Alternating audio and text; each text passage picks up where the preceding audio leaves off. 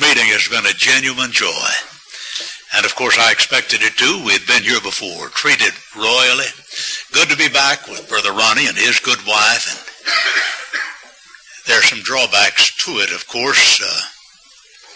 I like to be somewhat the best looking one in the group, but I remember we were standing in a restaurant last night, and a lady came up and hugged him and kissed him.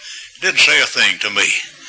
It is amazing, you know. I just dislike being in a meeting with a fellow better looking than I am, but it has been a joy to be associated with them again. And you have all kinds of talent in song direction, and you have participated in fine fashion. And you ladies, you're still on the cutting edge of the culinary arts. I appreciate so much the way you've taken care of us while we were here. It's been a joy. Sunday through Wednesday passes in a hurry, doesn't it? Gets away from us. Now, I told Brother Ron last night that probably I would practice on you folks tonight. I have a lecture coming up this Saturday in Chattanooga, and the assigned subject, woman's role in the church as defined by Scripture. But I've looked at that all day, and I've thought about it, and I've outlined it, and it doesn't suit me yet. And so I've changed my mind. I'm going to talk about something else. There was a certain rich man, clothed in purple and fine linen, faring sumptuously every day. And a certain beggar named Lazarus laid at his gate full of sores, desiring to be fed with the crumbs that fell from the rich man's table. Yea, even the dogs came and licked his sores. And it came to pass that the beggar died and was carried away by the angels into Abraham's bosom. And the rich man also died and was buried, and in Hades he lifted up his eyes, being in torments, and seeth Abraham afar off, and Lazarus in his bosom. And he cried and said, Father Abraham, I pray thee, send Lazarus, that he may dip the tip of his finger in water, and cool my tongue, for I'm in anguish in this flame. And Abraham said, Son, remember that thou in thy lifetime hadst thy good things, and in like manner Lazarus evil things, but now here he is comforted, and thou art in anguish. And besides all this, there's a great gulf fixed between us, that none may cross over from thence to us, nor may any pass from hence to you. He said, I pray thee therefore, Father, that thou wouldst send him back to my father's house. I have 5 brethren, that he may testify unto them, lest they also come to this place of torment. And Abraham said, They have Moses and the prophets, let them hear them. But he said, Nay, Father Abraham, but if one go to them from the dead, they will repent. And Abraham said, If they hear not Moses and the prophets, neither will they be persuaded, though one should rise from the dead. Now you're familiar with that. Luke chapter 16, verses 19 through 31. Have you ever wondered about the dead? I mean, where they are? What is their lot? What are the circumstances surrounding them? That's our theme for the evening. Where are the dead? Now, it may not be all that important. Certainly it's not of primary importance. If we live for the Lord, He'll take care of us just beyond the dark valley. We don't have to worry about that at all. Yet, this is an intriguing question. And the Bible does address itself to this subject. Makes an interesting study. And there's a very good possibility that if you are a regular student of the New Testament, this question has arisen. Where are the dead? What are the circumstances surrounding them? You know, on occasion, you'll quote that passage in Luke 16, 19 through 31, and someone will say, well, that's just a parable.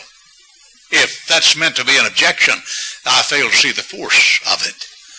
A parable either has happened or could happen. That word is from 2 root words, para, beside, and balo, to cast, and parabolo. The idea in parable is to throw down beside of, the purpose being to point out analogies or likenesses between the two.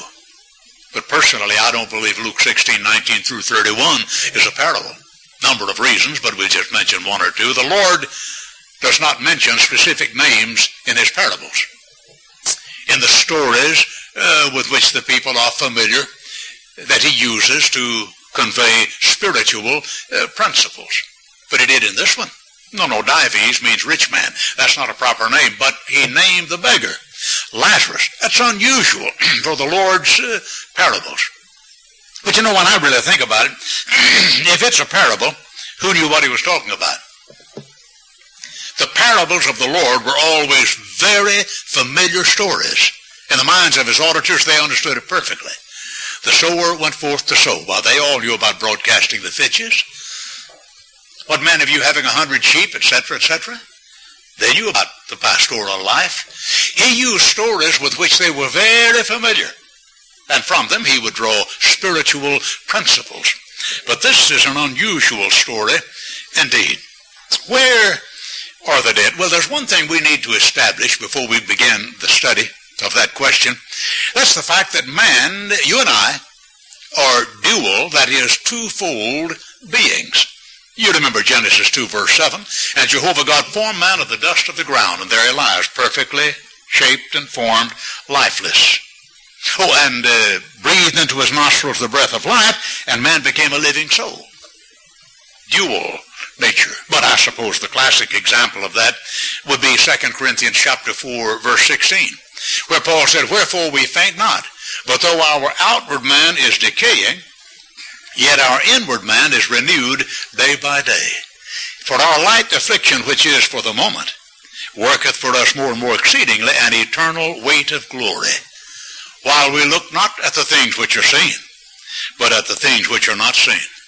For the things which are seen are temporal, but the things which are not seen are eternal. And we know that if the earthly house of this tabernacle be dissolved, we have a building from God, a house not made with hands, eternal in the heavens, through verse 1 of chapter 5. So man is a twofold being, outward physical man, inward spiritual man. And I think we understand that. Death is an interesting thing when you really stop to think about it and give it a little thought and study. This thing of physical death, what actually occurs? Well, the Greek term thanatos, translated death, does not signify separation. It simply means the absence of life. Oh, but that expression signifies a separation, doesn't it? What was it James said? Chapter 2, verse 26, the body without the spirit is dead. No, you nowhere read that the spirit without the body is dead, because it isn't. The reason the body is dead is because the person who lived there moved out. Twofold being. The body without the spirit is dead. Maybe a definition of life and death would be beneficial to us in this study. Someone said, preacher, intelligent men have tried to define life and have been unable to do so. Well, that's because most intelligent men just don't look at the source of truth. It's a very simple process. Life, that's defined as conscious existence in covenant relationship with God. Death is defined as conscious existence out of covenant relationship with God. Someone said, just a minute, preacher. You used conscious existence in both definitions. Why, absolutely. Absolutely. There's no such thing as soul sleeping. No. Oh, there's a few outlaw brands of religion today that will tell you that man's like the little dog Rover. When he's dead all over. It's just over.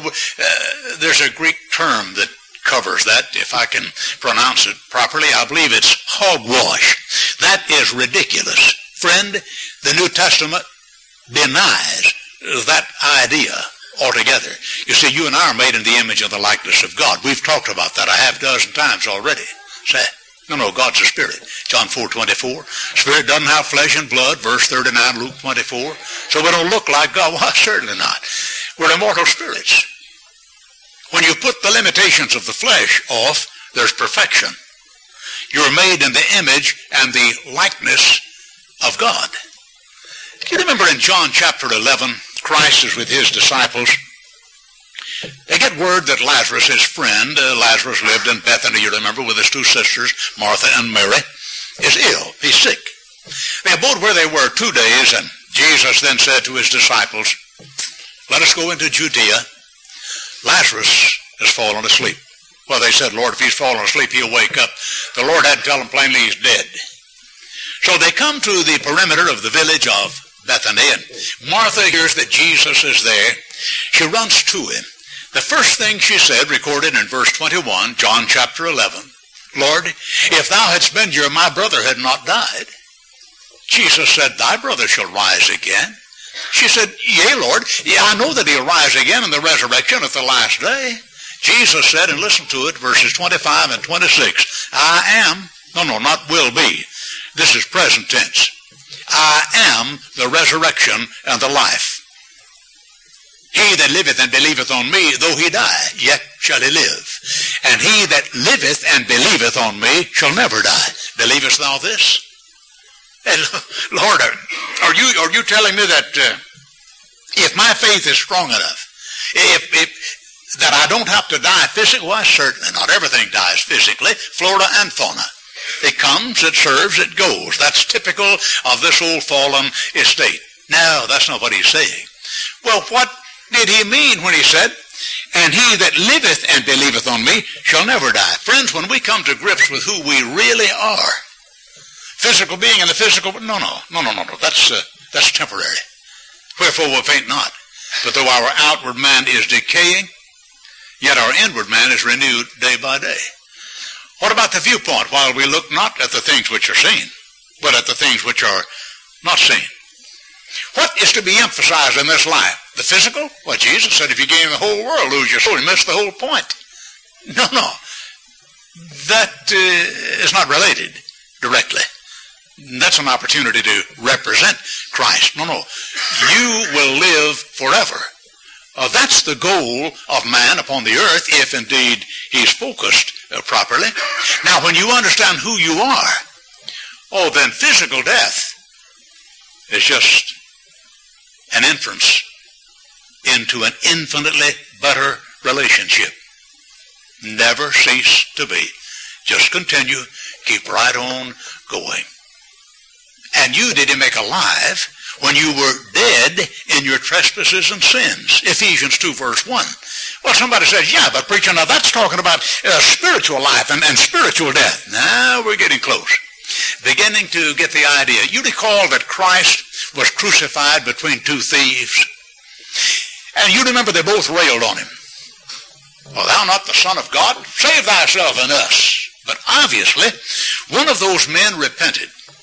Because in Luke's account, in Luke chapter 23, this fellow rebukes the other. He said, we receive the due reward of our deeds. This man hath done nothing amiss. And then he said this. He said, Lord, remember me when thou comest in thy kingdom. And the greatest words that ever fell on the ears of that thief were heard in the very next breath. Jesus said, verse 43, Luke chapter 23, today shalt thou be with me in paradise. Isn't that wonderful? Today shalt thou be with me in paradise. Yet if you'll advance to John chapter 20, verse 17, you will observe that 3 days later, Jesus, raised from the dead, appeared first to Mary Magdalene. And he said, touch me not, that is, don't hold on to me. I haven't yet ascended to the Father. Go tell my disciples. What, Lord? He said, touch me not. I haven't yet ascended to the Father. Lord, you haven't gone to heaven yet? No. Well, Lord, 3 days ago, you told that thief, this day, today, shalt thou be with me in paradise. Right. Well, did he misrepresent the situation? That brings up another question. What happens to the soul, the immortal spirit, the immortal nature of man at the point of physical death? That's an interesting thing. Let's go back to Genesis chapter 35. You remember that Jacob was on his way from Padan Aram to rejoin his father Isaac in the land of Canaan, traveling as slow with the flocks and herds and the children, etc. And his beloved Rachel goes into labor with her second child.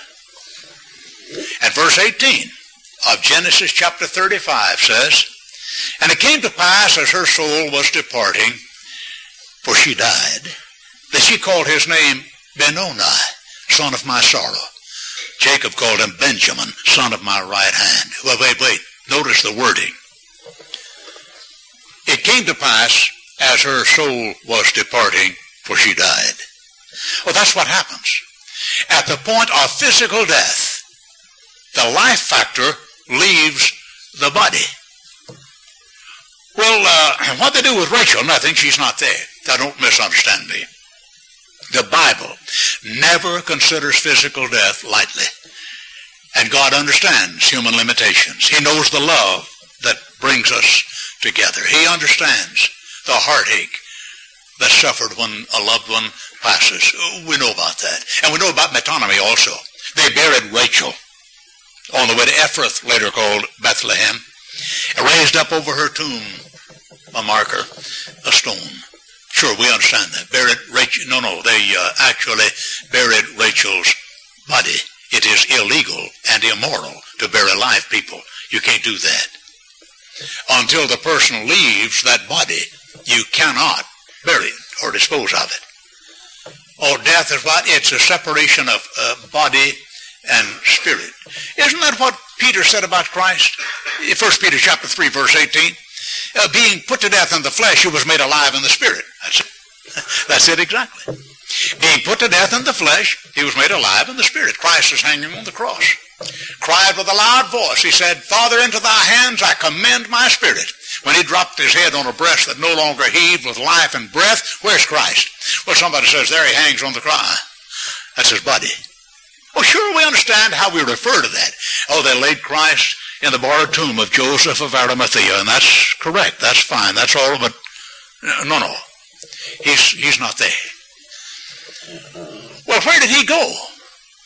Do you recall in Acts chapter 2 that Peter quotes a prophecy by David recorded in the 16th Psalm, verses 8 through 11? And he began that quotation in verse 25 of Acts chapter 2. He said, For David saith concerning him, I beheld the Lord always before my face. He's on my right hand, that I should not be moved. Therefore my heart was glad, and my tongue rejoiced. Moreover, my flesh also shall dwell in hope. For thou wilt not leave my soul in Hades, neither wilt thou give thine Holy One to see corruption. Thou madest known unto me the ways of life. Thou shalt make me full of gladness with thy countenance. Through verse 28. In verse 29, Peter takes up his sermon again, brethren. I may say unto you freely of the patriarch David, that he both died and was buried, and his tomb is with us until this day. Being therefore a prophet, and knowing that God had sworn with an oath that of the fruit of his loins he would set one upon his throne, he, foreseeing this, spake of the resurrection of the Christ. Listen, that neither was he left in Hades, nor did his flesh see corruption. Verse 31. What? Neither was he left in Hades, nor did his flesh see corruption. Where's Christ? Hades. Where's his body? In the rock, in the borrowed tomb of Joseph of Arimathea, hewn out of the rock. Death is a separation of body and spirit. Right. Where did Christ go when he died? Hades. Oh, well, now somebody said, just a minute, preacher. In your text, that's where the rich man went. Why, certainly. Hades, Hado, the realm of the unseen, a receptacle prepared of God for disembodied spirits. And everybody dies. The righteous and the wicked. In our text, it came to pass that the beggar died and was carried away by the angels into Abraham's bosom. The rich man also died and was buried, and he lifted up his eyes being in torments. Both dead, right. So they both went to Hades, right. Hades has two compartments, for the righteous and the wicked. But just a minute. The beggar was carried away by the angels into Abraham's bosom. Right, that's a Jewish expression. Abraham's bosom to the Orthodox Jew would be a place of comfort and rest and peace. And how would a Greek refer to that? Paradise. Right? Paradise. Oh, when did Christ go to paradise? When he dropped that head on his breast.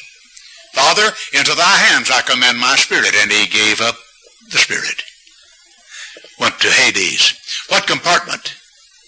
Abraham's bosom to a Jew. Oh, but to a Greek, paradise. Well, what did he say to that thief? Luke 23, verse 43. Oh, he said, today shalt thou be with me in paradise. And they both died that day. And they both went to the Hadean realm. That impenitent thief to Tartarus, where the rich man is.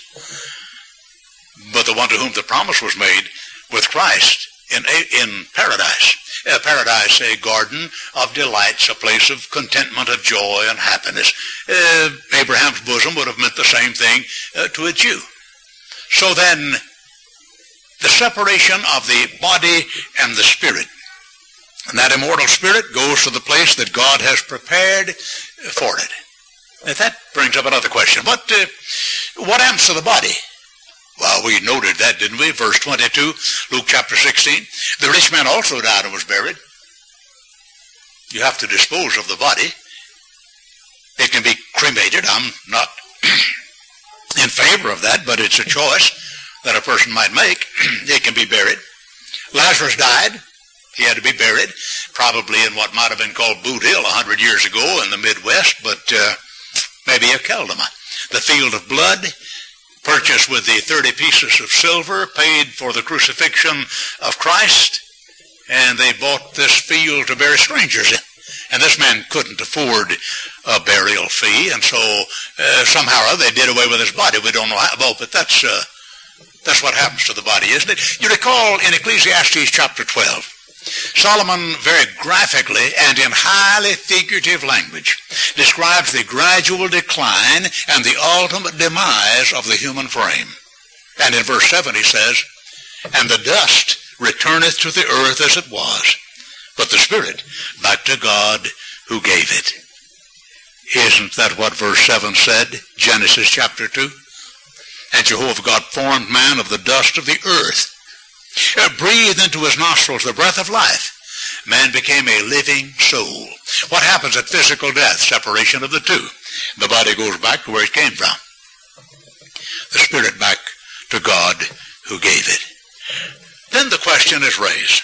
Now, preacher, excuse my voice, it's not working tonight, but will the body and the spirit ever be reunited? Why, certainly. You remember what Jesus said, Matthew 10, verse 28? "Fear not him who can destroy the body, and after that hath no more that he can do. But fear him who can destroy both body and soul in hell." Oh, what? Fear him who can destroy both body and soul. Oh, that's something, isn't it? John chapter 5, 28 and 29. "And marvel not at this, for the hour cometh in which all that are in the tomb shall hear his voice and shall come forth. They that have done good unto the resurrection of life. They that have done evil unto the resurrection of condemnation." Friend, the only thing in the tomb is the body. It's illegal and immoral to bury live people. You can only bury dead bodies. You mean those dead bodies are going to come out of the tomb? Why, certainly. And he must reign till all his enemies have been placed under his feet. And the last enemy to be abolished is death. When will death be abolished? When there's nobody dead. When will that be? At the resurrection, which will occur at the last day. Every person who's ever lived from Adam until the end of time come forth out of that tomb. There's no question about that. You know, the brethren in Thessalonica, Paul had taught them the truth. They had responded favorably in obedience to the fundamental first principles of the gospel. And they were told to wait in faith and patience for the coming of the Lord. But the Lord hasn't come. And some of their loved ones are deceased. You can almost hear the question they ask Paul by the answer that he gives. 1 Thessalonians chapter 4, beginning at verse 13. He said, "We would not have you to be ignorant, brethren, concerning them that fall asleep, that you sorrow not, even as the rest who have no hope. For if we believe that Jesus died and rose again, them also that are asleep in Jesus will God bring with him when he comes. Now this we say unto you by the word of the Lord, that we that are alive, that are left unto the coming of the Lord, shall in no wise precede them that are fallen asleep. For the Lord himself shall descend from heaven with a shout, with the voice of the archangel, with the trump of God, and the dead in Christ shall rise first." That's not first before the dead out of Christ. They'll rise at the same time. John 5, 28 and 29. Wicked and the righteous come forth at the same time. What is Paul contrasting? The dead in Christ shall rise first before the living in Christ are changed. And the dead in Christ shall rise first. Then we that are alive, that are left unto the coming of the Lord, shall together with this, a minute, Paul, something's got to happen. You explained it to us. Now this I say, brethren, flesh and blood cannot inherit the kingdom of God, and neither doth corruption inherit incorruption. Behold, I tell you a mystery. We all shall not sleep. Oh, but we shall all be changed in a moment, in the twinkling of an eye, at the last trump. For the trumpet shall sound, the dead shall be raised incorruptible, and we shall be changed. For this mortal must put on immortality. This corruptible must put on incorruption. But when this mortal shall have put on immortality, this corruptible shall have put on incorruption, then shall come to pass the saying that is written, Death is swallowed up in victory. O death, where is thy victory? O death, where is thy sting? The sting of death is sin, and the power of sin is the law. But thanks be unto God who giveth us the victory through our Lord Jesus Christ. Verses 50 through 57, 1 Corinthians chapter 15, back to 1 Thessalonians chapter 4. The dead in Christ shall rise first. Then we that are alive, that are left unto the coming of the Lord, undergoing exactly the same change that you and I will undergo when we die physically. He that liveth and believeth on me shall never die. You see, flesh and blood can't inherit the kingdom of God. So when the Lord comes, those in flesh and blood don't just walk into the got to be changed. You're a spirit being. Just like those who died were changed. The spirit left the body was buried. It'll come forth. We together with them shall be caught up to meet the Lord in the air, and so shall we ever be with the Lord. And in verse 18 he said, Wherefore comfort one another with these words. That's the only source of comfort. So, wouldn't have you to be ignorant, brethren, concerning them that fall asleep, those who pass, who die. No. As the rest who have no hope. That's a terrible thing. Go out of this world without cleansing in the blood of Christ, no hope at all. I can understand the misery of those who abide, knowing their loved ones are eternally lost. But Paul is writing to Christians. He's talking to those of us who have obeyed the fundamental principles of the gospel, have been cleansed in the blood of Christ, that you sorrow not, even as the rest who have no hope. For if we believe that Jesus died and rose again, them also that are asleep in Jesus, watch it, will the Lord bring with him when he comes. Right? Listen to him. Them also that are asleep in Jesus. You've walked through a cemetery many times, haven't you? I have. It's rather interesting to me. And how many epitaphs have I seen asleep in Jesus? And I trust and hope that it's true. Asleep in Jesus. Paul is referring to Christians. What did he say? Those who sleep in Jesus. What's sleeping? The body. It's the only thing in the tomb. Those that sleep in Jesus, watch it, will the Lord bring with him when he comes. But they're in the tomb. No, the body's in the tomb. They're with the Lord. Oh, then the body will come forth. The Lord will bring, they will be reunited. Body and spirit reunited. Why, certainly. That's what it's all about. It's sad. No question about that. Well, someone says, now, preacher, that body is going to be raised from the dead, sir. Well, what will it look like? Paul said that's a rather foolish question. But I'm going to let him answer it anyway. 1 Corinthians 15, verse 35. But someone will say, how are the dead raised up? And with what manner of body do they come? Thou foolish one, that which thou thyself sowest is not quickened except it die. And that which thou sowest not the body that shall be, but a bare grain, may chance of wheat or of some other. But God giveth it a body, even as it pleased him, and to each seed a body of its own. Just drive a pig right there. What'd you say, Paul? You're familiar with agriculture. And let's suppose you're farming. Fix your land, maybe subsoiled it last fall. You got that stuff cut to a powder. You've poisoned, you've fertilized, you're ready to plant. Let's say you're going to have a row of corn. Or put in corn. Good. Drill that stuff in. Give it about a week and a half if the weather is just right. Go out and not look across the furrow. You won't see anything. Go down to the end of the row. Mile long and straight as a gun barrel. And man, not a skip. I mean a stand from one end to the other. That little old green shoot, boy, about every 8 to 10 inches, sticking right. Question. Does that little green shoot sticking out of the ground look like what you planted in the ground? No. But it is, isn't it? Why, certainly there'd be no future to agriculture. Oh, but God giveth it a body, even as it pleased him. And to each seed a body of its own. And he continued, all flesh is not the same flesh.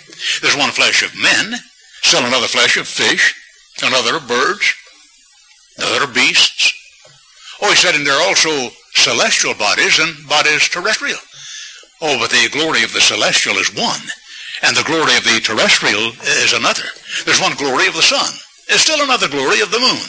Still another glory of the stars, and one star differeth from another star in glory. So also is the resurrection from the dead. It is sown in corruption. It is raised in incorruption. It is sown in weakness. It is raised in power. It is sown in dishonor. It is raised in glory. It is sown a natural body. It is raised a spiritual body. Did you notice the pronoun? It. The same it that's sown is the it that's raised. You're going to put this thing in a tomb. It's going to come out one day. You say, what would it look like? If you'd never seen corn growing, could you identify the seed? Think about it. God giveth it a body even as it pleased him. Now, you know, sometimes when you talk about this, people get the idea that, well, if we're going to come out of that tomb a spiritual body, we, of course, won't resemble the old physical body, so then we'll not know one another in heaven. Friend, this transition doesn't change your identity at all. No. The promise of eternal life necessitates continued identity. I mean, if I'm not me, it won't be a future life. Somebody else may be there, but it won't be me. No. The Lord promised eternal life to those who walk with him. Oh, then if it's going to be eternal life, I'm going to be me. Right. Well, then my identity continues. That being the case, one of the questions very frequently asked is already answered, isn't it? Will we know one another in heaven? Why, certainly we'll know one another in heaven. I'm going to be me. You're going to be you. Yeah, but now, preacher, you just said you don't know how to describe the spiritual body that'll come out of that tomb. Right. But I know it's going to be me. Well, yeah, but how's it going to... Friend, your identity is not contingent upon your appearance. Take an 85, 87-year-old gentleman, rather tottery. Hey, he wasn't always that way. He remembers when he was a virile young man, willing to put his strength to the test with other young men, but then he can go back further than that. He remembers a ruddy-faced youngster of 10, wade the creek, jump ditches, throw stones, climb the fence in 10 feet of the gate rather than open it, but he doesn't look that way anymore. But his memory won't be denied. He's the same man. The same man. You'll be you. I'm going to be me. Yes, in heaven we will know one another. Isn't it wonderful when you think about it that you don't have to worry about physical death? No, we're not perfect, but we trust the Lord and we have obeyed the fundamental principles of the gospel, so we're his children. And he loves us. And we are protected by the blood of his Son. And when I understand that, then I know more about what Paul's talking about in Philippians 1, verse 21. For me to live is Christ. Consequently, to die is gain. Right? The world thinks to die is the worst thing that can happen. That's the dreaded nemesis of this old world. Growing old, coming.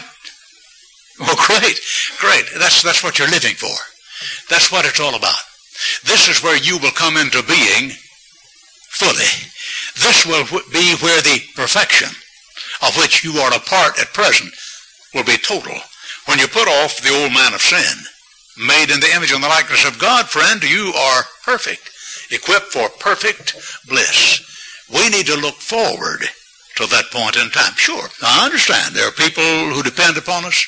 There are those whom we love. And I sympathize with people who've lost loved ones. And I can't imagine how it would be in my case to lose certain people. I talk to the Lord about it and try not to think about it. When it happens, he'll give me strength or her strength to endure it. And we'll handle that. But in the overall situation, when I really consider life and its true meaning, that's why she lives. That's why I have lived. I want to be with the Lord in eternity. Flesh and blood can't do that. Flesh and blood cannot inherit the kingdom of God. Neither doth corruption inherit incorruption. We have to put this thing off. But that happens in physical death. So tonight you just remember, you don't have to be anxious about physical death. Yes, we make preparation for those we love, do the best we can to provide for their needs, but we're going to leave. And deep down in our hearts, I frequently do the eulogy for faithful people, and I point up that it's a homecoming. It is a time of great rejoicing. Oh, I'm aware of the limited sorrow and the feelings that bind and the ties that we have. I'm conscious of that, and I make note of it, but this is why this person lived. This is the door into eternity. He that liveth and believeth on me never die. Just pass into perfection. That's what it's all about. Are you prepared to do that tonight? Are you ready to go and be with the Lord? Now think about it. I understand about humanity, sure.